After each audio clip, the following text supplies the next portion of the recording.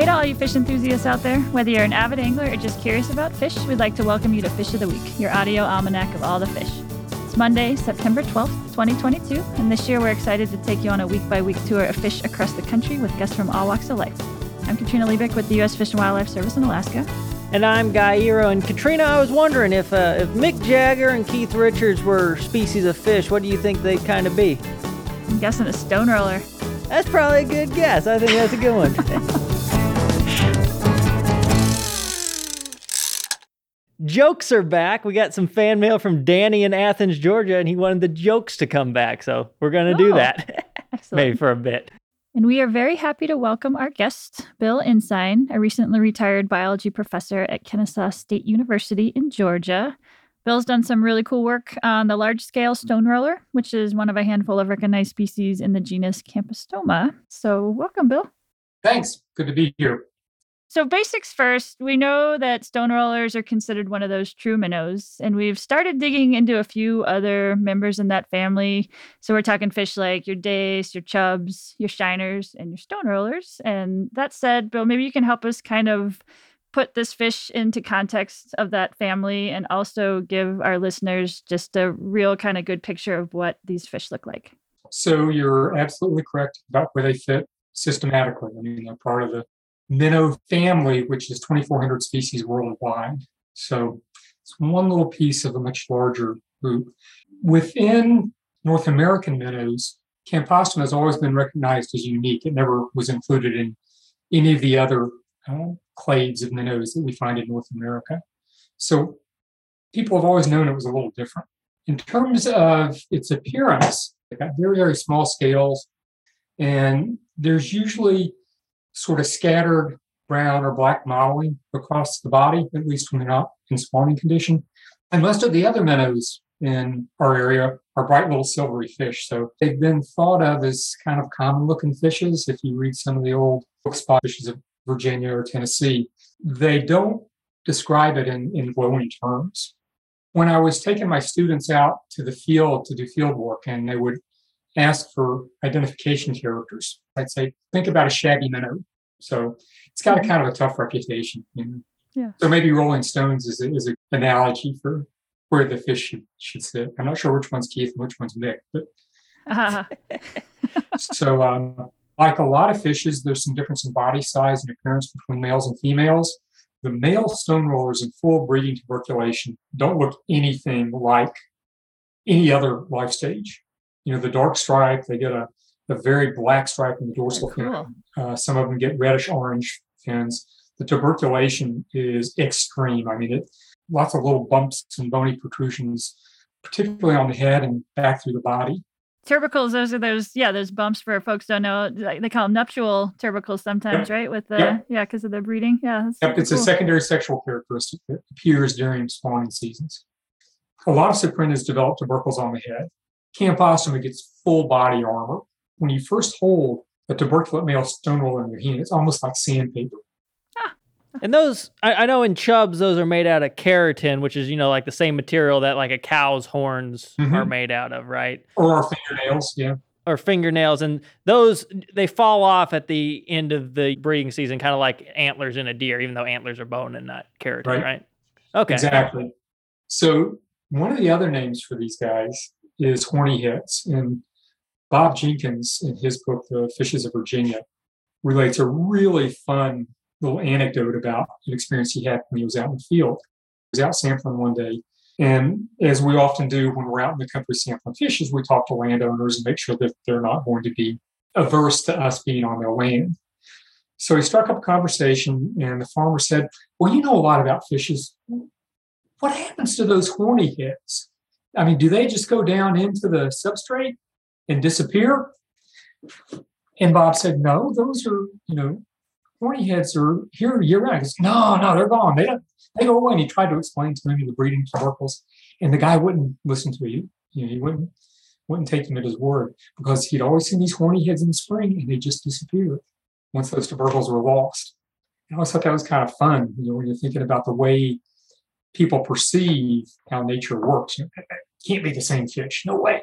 Fish don't change like that. They get those big white lips and everything. I can imagine how people can mistake them for being something completely different. It makes sense. So while we're talking about the tubercles and the spawning thing, I think one obvious question that might be coming up to listeners is, okay, you got this fish. It goes from creek cow to battle tank. What are they using these tubercles for? Is it for fighting? Is it for communication? Or what's the purpose of getting all these bumps all over the body? The older literature always suggested it was male competition, right? These are the tools that I use to defend my pit nest. And that may be the case. I do know that I have seen multiple males over a single set of pits working together, preparing their own little individual areas. And it's not uncommon to see multiple males over the same riffle area. So I think the jury's still out from my perspective. I think a lot of these things that we interpreted early on as evidence that nature's red in tooth and claw, we should probably reconsider a little bit more, because things that result in death or dismemberment really aren't evolutionarily too stable. I have a question about their name that folks might be kind of thinking. Why are they called a stone roller? Is that because of their breeding habits of kind of moving the stones and cleaning them off, or actually their feeding habits? I think it's a little bit of both. They definitely flip the stones around when they're preparing the nest sites. Yep. They're not at the same level that the chubs, the Nokomis chubs do. I don't know if you guys have had the folks on to talk about small chub. We have, bluehead chubs. Everybody should know about chub mountains. But they're not that active, but you do see them moving stones. Their feeding behavior too. They can disrupt the bottom when they apply pressure to smaller pebbles. So I think either one of those would probably be reasonable. That's cool. Probably the most distinctive characteristic of these guys is they've got a little cartilaginous shelf on their lower lip. And so if you turn them over, look straight down at them, you'll see a thin white line just along the edge of that lip. I'm curious, you're used to seeing fish, that either have teeth or don't have teeth, but you're not used to having this little scraper there. So what do they use that for? Scraper is a good term, because that's exactly what it is. If you watch these guys out in a stream where we've got clear enough water to observe them, you'll see them oftentimes moving along flat surfaces, boulders, the tops of bedrock shelves. And they're taking that cartilaginous ridge and they're just pressing it right against that substrate and picking up whatever happens to be on it. Originally, if you look at the original descriptions for these guys, they often refer to them as herbivorous. And that's kind of what people would think, because we associate those surfaces with algae and diatoms and the other primary producers. But if we get into what's actually growing on hard surfaces in streams, that's a whole community. It's kind of this matrix of fungal hyphae kind of threading through. There's diatoms in there. There's copepods, rotifers, all sorts of microinvertebrates. And so it's a real smorgasbord of materials. And what they're really doing is making sure they get everything, all the good stuff. And that's what that bridge works for. I think a better way to describe these fish, traditionally they've always been described as herbivores, but I think an opportunistic omnivore is a much better description for the way they go about their feeding. That's a really cool niche that they fill. Yeah, at least here in the Southeast, it is a very, very unique feeding style. So if you were to kind of describe, if you were going to a stream where you might find these, what kinds of streams, what would those streams look like? Is there a typical kind of habitat these guys prefer? Well, I enjoy reading the older literature because it gives me an image of what we thought we knew about animals. And the earlier literature always talks about stone rollers being in relatively small to medium-sized cool streams with lots of cobble pebble substrates. And so if you only go on those descriptions, you would imagine a fish that's not unlike many of our other southeastern minnows and even darters. They need you would imagine cool, clear streams or warm water streams. Stone rollers are a particularly hardy fish, and so they've managed to adapt to a lot of different types of environments. I found them to some fairly unusual places in the urban areas. From an urban standpoint, what are you guys learning in these systems that are, a lot of people around, in terms of what's affecting these fish? How are they surviving in that urban kind of environment? As we shift from less impacted rural or forested streams, across that matrix into suburbia, they've managed to find ways to find substrates that provide them that basic food that they need, and they have the adaptability in their guts to be able to process that. And if we think of many specialized feeders, either their feeding apparatus or their digestive capacity limits what they can actually process. We talked about the outside of stone rollers. Their insides are unique too. Their gut is probably as long as that of any herbivorous fish. Wow. 7 to 9 times its body length if you uncoil it from the esophagus all the way to the anal sphincter, right? So that's long. It's undifferentiated. They have no stomach. It goes directly from the esophagus into a slightly large opening, and it's just one continuous tube until we get back to the anus. It's also coiled around the swim bladder, which is also kind of a cool way to pack it in, right? But that long gut allows a long processing time for any food items that may be found. You're mentioning, the digestive tract and how they have this adaptability. Did you talk about specifically the study where you found out that individuals can change their gut length depending on the food availability in different times of the year? So I had a student that wanted to do a directed study project with me, but trying to associate gut length with body length, right? Is there a relationship between those? And there was. But then when we pulled the data out even farther, the 2 streams that we sampled in, one was in a really, really nice forested watershed out in Paulding County called Raccoon Creek. The other was from a really heavily impacted urban stream. So we had this comparison. And when he measured those gut lengths, lo and behold, the urban gut length was shorter than the non-urban gut length. Initially interpreted that as an adaptation to the urban environment and assumed it was some sort of long-term adaptation that happened over time. Last student that I had that looked at this did seasonal comparisons and found out that not only does gut length change with urban impacts, it also changes seasonally in individual sites.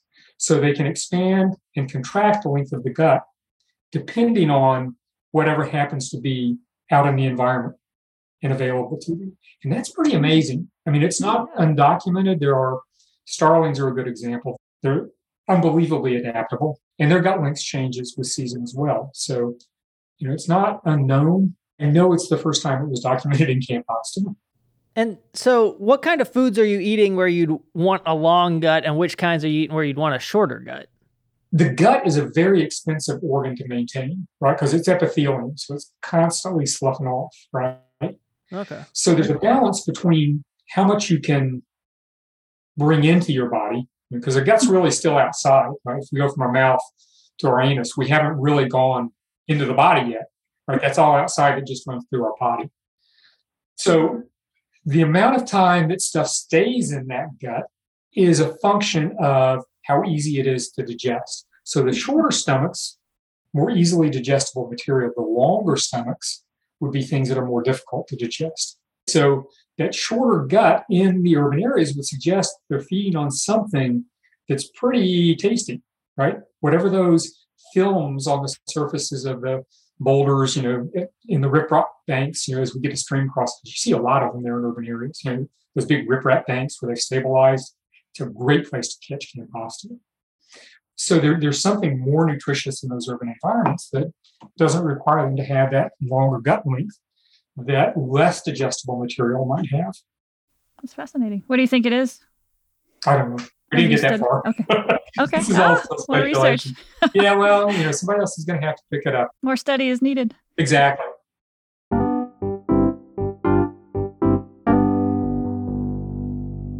So I'm curious. You described it as kind of a shabby minnow earlier. Mm-hmm. It's very common. A lot of people like doing work on either the big charismatic fish or the fishes that are endangered in some way. What led you to do research on something as common and as dull as the large-scale stone roller? Dumb luck. How about that? Is that a good... No, in all honesty, the school that I've been at for the school I was at my entire academic career as a faculty member, when I got there was a relatively small liberal arts teaching school, right? And they encouraged us to do work that would allow us to engage undergraduates in the research process. And I was fortunate that I was able to work with local water authorities to include students on projects. But students would come in with particular interests in big questions that required usually relatively large numbers.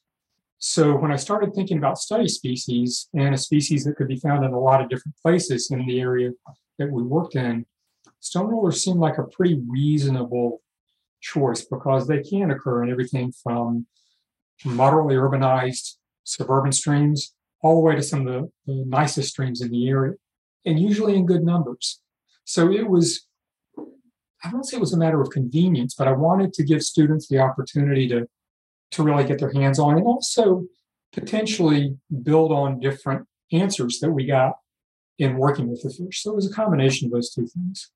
I think it's really cool that you got this common species that's kind of right in everyone's backyard right there in like suburban Atlanta. And you'd think, okay, if this thing's so common, all the research is probably already done on it. Yet you're able to go out there and work with undergraduates, no less, and actually get cool published studies out of it, learning about these fish. A lot of it has been things that students generated, and we looked at it and went, wow, that's kind of cool. Nobody's really thought about working in that direction. Guy, I know you've got your list going of fish you've caught, and I'm wondering if you've caught any of these stone rollers, and if so, if you have a story for us.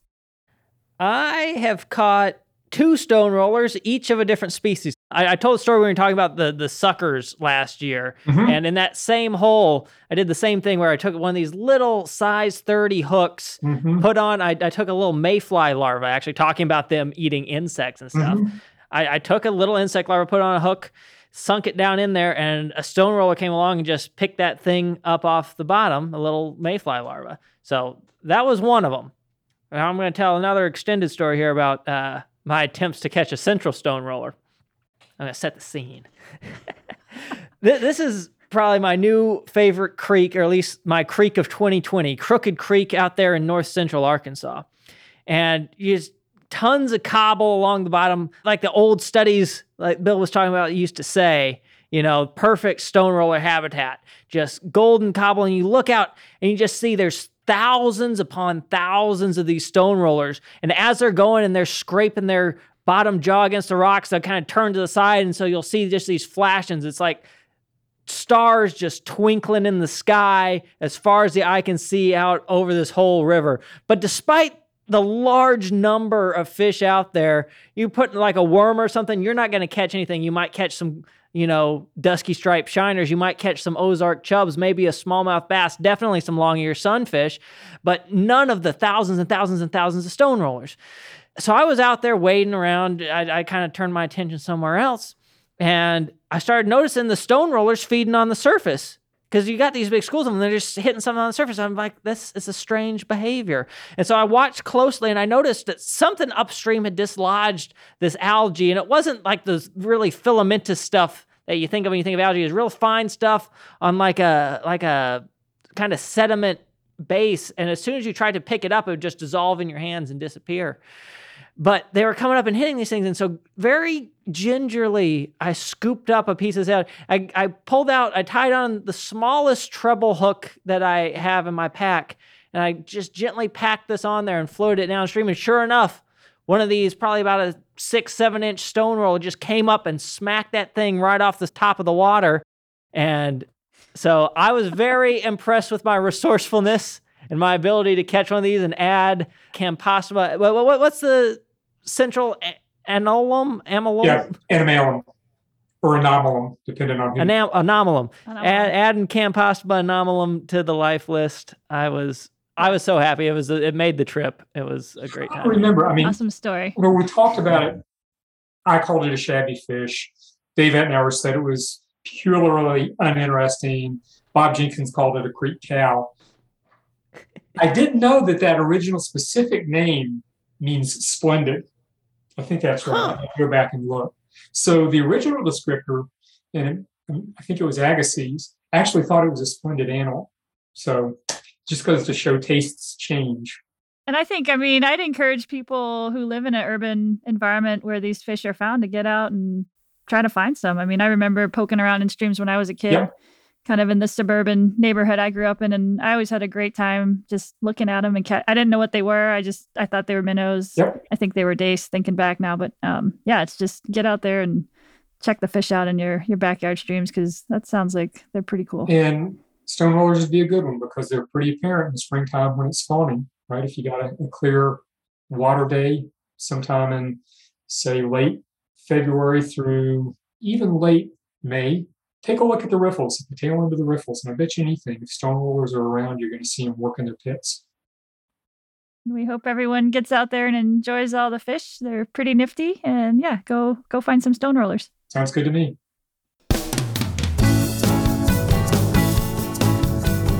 Thanks for listening to Fish of the Week. My name is Katrina Liebig, and my co-host is Guy Eero.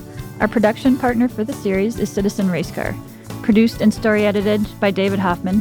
Production management by Gabriella Montequin. Post-production by Alex Brower.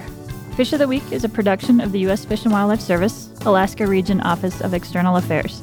We honor, thank, and celebrate the whole community, individual tribes, states, our sister agencies, fish enthusiasts, scientists, and others who have elevated our understanding and love as people and professionals of all the fish.